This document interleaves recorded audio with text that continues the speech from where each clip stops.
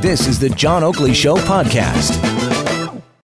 Well, here we go. Good welcome, good afternoon, and welcome. I'm already getting ahead of myself, and we are ahead of ourselves. Traditionally, starting at 4, now we start at 3. Welcome to the new world, the brave new world.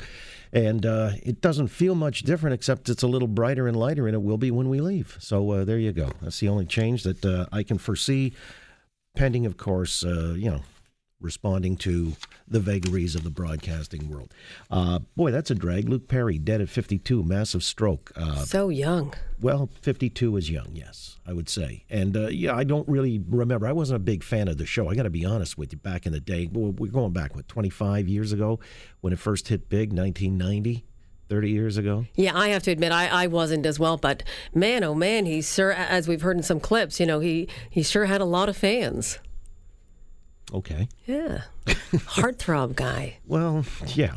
I guess that sort of dissipates over the years, but it was kind of, to me anyway, the poor man's James Dean. He had that same affectation and look. That's right. So, for whatever, you can ask your granddad about the James Dean thing or look it up on Wikipedia. But nonetheless, as many would say, it's maybe a signpost, a cultural signpost, the passage of time over the years. I mean, guy dies of massive stroke. If you're in your mind's eye, you still got him fixed as a teen heartthrob. And many who, kind of came of age, with this show that supposedly kicked open some doors, talked about teen promiscuity. And, of course, most teens could relate to the well-off, spoiled, rich brats living in Beverly Hills. Uh-huh.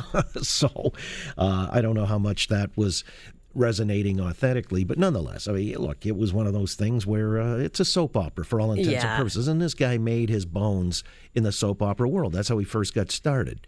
And it was a time in television where there was a great demand for that, and so it came out in prime time, not just in the soaps. Yeah, well, and it was a big hit for, I don't know, he left after season 6, but he came back in season 9. Guest appearance. Well, Luke I guess Perry. It was one of those things where after season 6, he found it wasn't as fertile a ground for the teen heartthrob. So you get back to the future, so to speak. Or maybe he was asking for more than they wanted to pay, and so you got to move on. Well, you know what? It does happen, eh? Careers become circular. And, well, Cynthia Dale's back on Street Legal. Street Legal. Another run up that hill after 25 years. I made an appearance on Street Legal. Oh, did you? As a lawyer. Go figure. Really? There were a lot of lawyers on that show. I was going to say Street Legal might be your first indication. All right, so you lost your case. I did, yeah. Okay, it was just a one-off, was it? It was a daily. What'd they pay you? Actor rates, the going actor rates at the time. Oh, okay. This is a couple of bucks. We'll leave it at that. Yeah. Canadian actor, you know. Well. But no, that show's back in the air. It is. Well, who knows? Maybe there's a second career or a third or whatever. What number are we at right now? Yeah. Many hats. Good luck. Well, they may give you the call if this thing works out. And who's to say it won't? It's on the public broadcaster, so they're subsidized. It doesn't necessarily have to be good or successful. It'll just have a life all of its own, renewed, and we'll see. Anyway, I don't know why I digress. It's just one of those things, and I'm surprised they didn't actor rates. The union didn't look after its members that well. I mean, maybe that was back in the day. Today, with our friend David Sparrow, I'm sure everybody's topping up their fund. Oh, yeah. Yeah. Okay. Yeah. But for Cynthia Dale from Stratford, back to Street Legal. So there you go. Well, yeah, that's kind of, what they say about Canadian showbiz. Diversify and eat. So as many hats as you can wear. God bless you. Good luck. And there's another Canadian in the news today. Oh, yeah? Who's that? John Candy. We're talking about him. Well, John Candy was a towering figure, no question about it, as a matter of fact. And he made his bones in the big screen, American cinema, as well as SCTV. We full well know the story here. But bigger bones in the American cinema. Yeah, for sure. And when he hit big, he just had that presence on screen, and there's no denying all that. So what's the story? I mean, it's 25 years since his passing? Yeah. Yeah, well, a somber day. Luke Perry, 25 years, reminiscing about John Candy, his legacy. I don't, as a rule, cover off a lot of showbiz beat, but we will. Roz Weston's going to join us here at the bottom of the hour just to give us an update on these files. He's a senior entertainment reporter with Entertainment Tonight, and we'll cover that off because, well, just because. On occasion, we do take forays into matters dealing with popular culture and show business. So,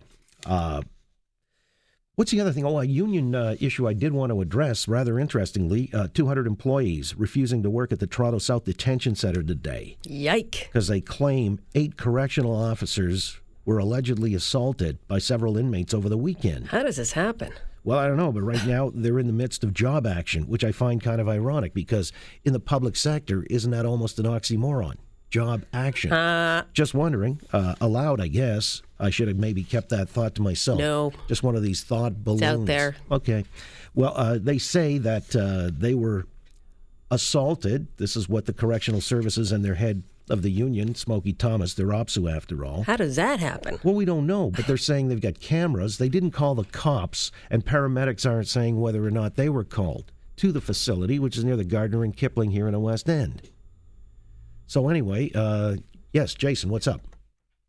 John, I'm just getting sad. I wanted to walk in and give you guys some enormous news that I think may dominate the rest of your show. Uh-oh. Bring it. Jane Philpott has just tweeted out, if you don't know who Jane Philpott is, she's a former health minister and currently, or was, the Treasury Board and Minister of Digital Government, whatever the heck that is. Uh-huh. She tweets, "It grieves me to resign from a portfolio where I was at work to deliver an important mandate.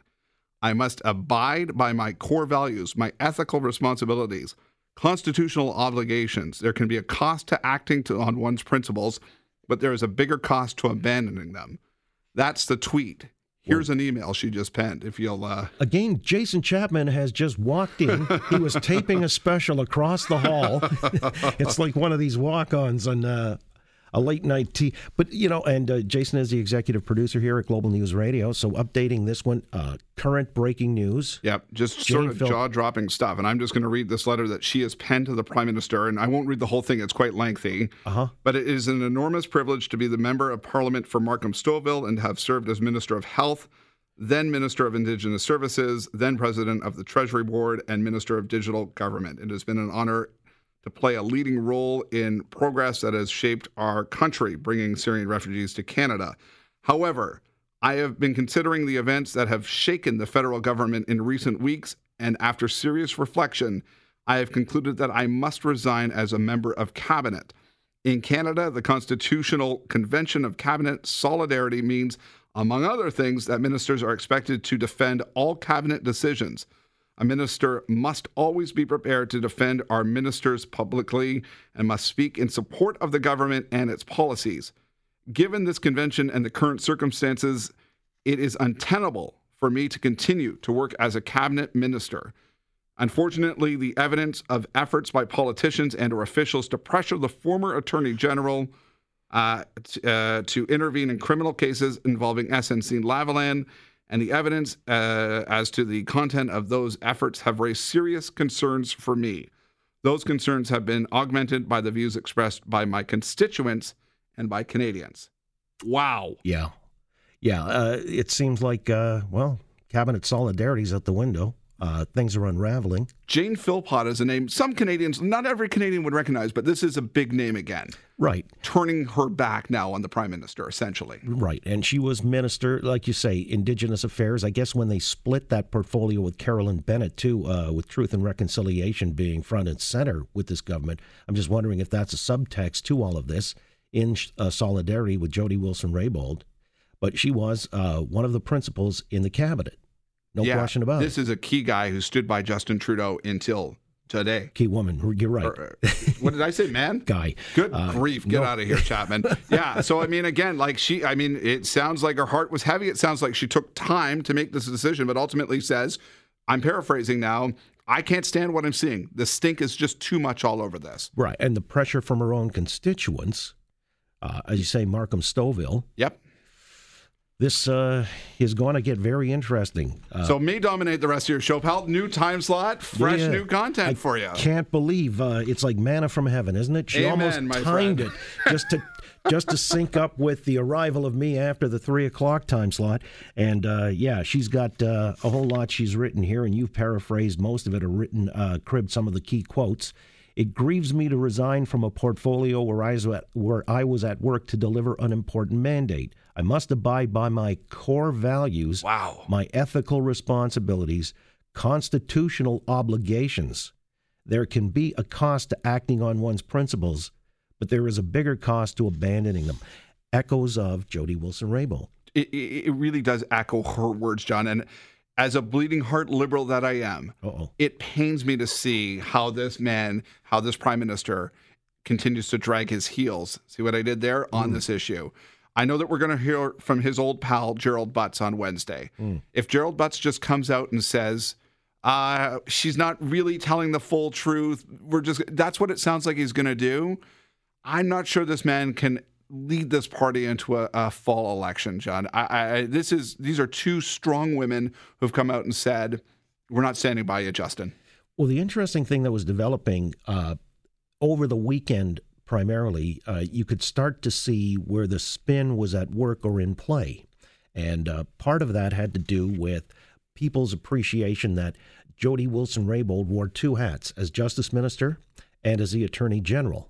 And the Liberals wanted to position it as saying, well, this is the way she characterized her truth, perhaps understanding it while she wore the hat of the Attorney General, where there's no political interference. It's an arm's length position. But they were saying, well, we perceived her as a colleague, as the Justice Minister. As the Justice Minister. This has to change. Right. We can't have an Attorney General serve as a Justice Minister, because for the average person out there driving the car right now, one is supposed to provide, if you were to hire a lawyer, legal advice that's just sort of following the rule of law in Canada. The Justice Minister is supposed to protect the Prime Minister and the government. You can't have I know it goes back to Confederation. Let's learn from this. Probably let's find a new leader for the Liberal Party. Well, I think you probably are in agreement with me, Johnny. I listen from time to time. Okay, well, there you go. This might be one of those occasions where we'll be in agreement, because you're saying this is untenable now for him to continue if he's lost another key cabinet minister. And, this is why I'm wondering if there are more shoes to drop. Is there anything that Gerald Butts could have, by way of interference or trying to reshape, maybe reset the agenda, the talking points come Wednesday? It seems now that even that has suffered a setback, because this is a countervailing type of move on a part of a colleague.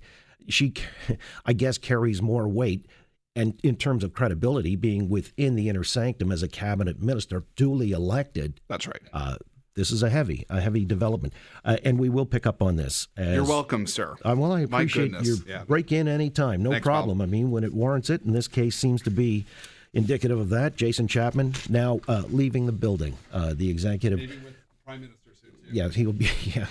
Yeah, he'll be running for Prime Minister, as will many others. Well, all right. This is an interesting update on that file. Jody Wilson-Raybould seems to have a colleague who shares a like mind. Principles are more important than political considerations, which is refreshing to hear. I mean, this is a party where perhaps heretofore we did not anticipate this kind of clarity of thought and principled position. There's a certain, obviously, integrity carrying the day.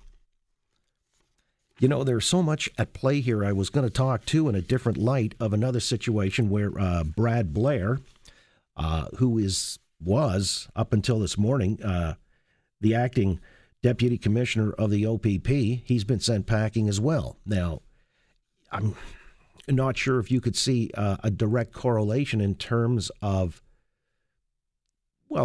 breaking ranks with the boss. And this is where it gets into a tricky interpretation of exactly what played out there. In essence, as I understand it, he was, we'll say, leaking confidential information. This according to the government, and the person who was in charge of making that call was somebody that was appointed by the government as well, Mr. DiTomaso. And DiTomaso sent him packing. I guess over the weekend they had this planned, and this was something that they felt termination was the only acceptable recourse. All right. This was a March 1 letter that the Globe and Mail obtained last Friday. The deputy minister in charge Mr. DiTommaso, wrote a confidential update to the Community Safety Minister, Sylvia Jones, saying that he met with several senior bureaucrats and they came to the conclusion that the government should fire Deputy Commissioner Blair. Now, there's a lot of weeping and wailing and gnashing of teeth on this one in the legislature. As a matter of fact, I guess it was Andrea Horwath who talked about this as being cronyism, and it's just self-serving, friends in high places. Andrea Horwath went after, I guess, Sylvia Jones on this. Sylvia Jones, who's the Minister of Community Safety and Correctional Services. She defends the process when asked about the optics of the situation. Look, what I'm concerned about is that we understand a process that involves the Public Service Commission making a decision in consultation with Deputy Blair Couture to terminate the employment of Mr. Blair. That happened. I was notified. I was not asked for permission. I was not asked for advice. All I was asked was if I would, as a result of that termination, rescind the OIC of Mr. Blair, which is what has happened this morning. All right, so there you go. That's one of those developments here in the province of Ontario. Still wrapping my head around the latest announcement. Another cabinet minister has quit the cabinet of Justin Trudeau, basically responding, she says, to her constituents in Markham-Stouffville. This is Jane Philpott, and also showing solidarity with Jody Wilson-Raybould. So, I need to open the lines and get some feedback on this immediately based on this news breaking just within the last 10 or 15 minutes or so. If this shows you that this government is really, it's teetering. And when Justin Trudeau, this is the lovely clip. I've got to play this one before we take some calls in this. He was in, I can't remember if it was Moncton this afternoon or earlier today. And when he was asked about this, anyway, he's on the East Coast. He continues the same narrative that his focus is to stand up for Canadian jobs. We are always going to stand up for good jobs, create good jobs, and defend Canadians' interests. That's what Canadians expect us to do as a government. That's what we will always continue to do. We will do that, however, in a way that respects our institutions, respects the independence of our judiciary. Canadians expect us to do those two things at the same time. And that's what we will always do. All right. Well, it seems to me it's just more of the mealy-mouthedness that we heard late last week. On this matter, that wasn't the clip per se that I heard earlier today. Actually, I was watching his, I guess, press conference out on the East Coast somewhere, and he used again the same line that he used late last week. So his talking points, he's got them committed to memory.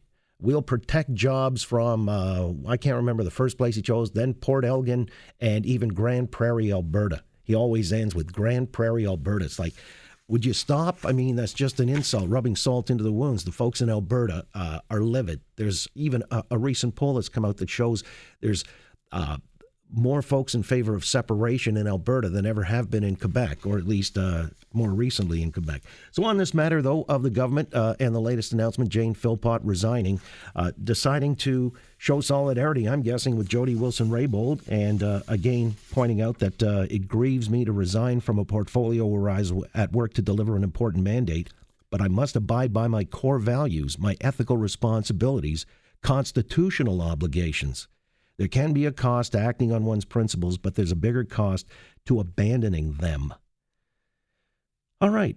She was the Minister of Health, Minister of Indigenous Services, President of the Treasury Board, and Minister of Digital Government. I don't know that she's resigned her seat, just her position in cabinet. So that does give you, though, a leading indicator that there is something rotten in the state of Denmark, if you will. It's just untenable for this government to continue now. The damage is being compounded by another cabinet minister. Are there more shoes to drop? And I don't know what Jerry Butts is going to say to refute any of the prevailing sense that the Liberals have really... There's a rot that's set in. And when they emphatically talk about having to win elections and putting politics ahead of core principles... Jane Philpott just punctuated the point made by Jody Wilson-Raybould earlier last week that there still are some principled people for whom the stench is too much to take, and they've got to bail. They can't sit there in all good conscience. What does that tell you? What does that tell you about this party and its attempts to, again, curry favor to win a majority, or at least to get reelected come October? Thanks for listening to the John Oakley Show podcast. Be sure to rate, review, and subscribe for free at Apple Podcasts, Google Podcasts, and anywhere else you get your on-demand audio.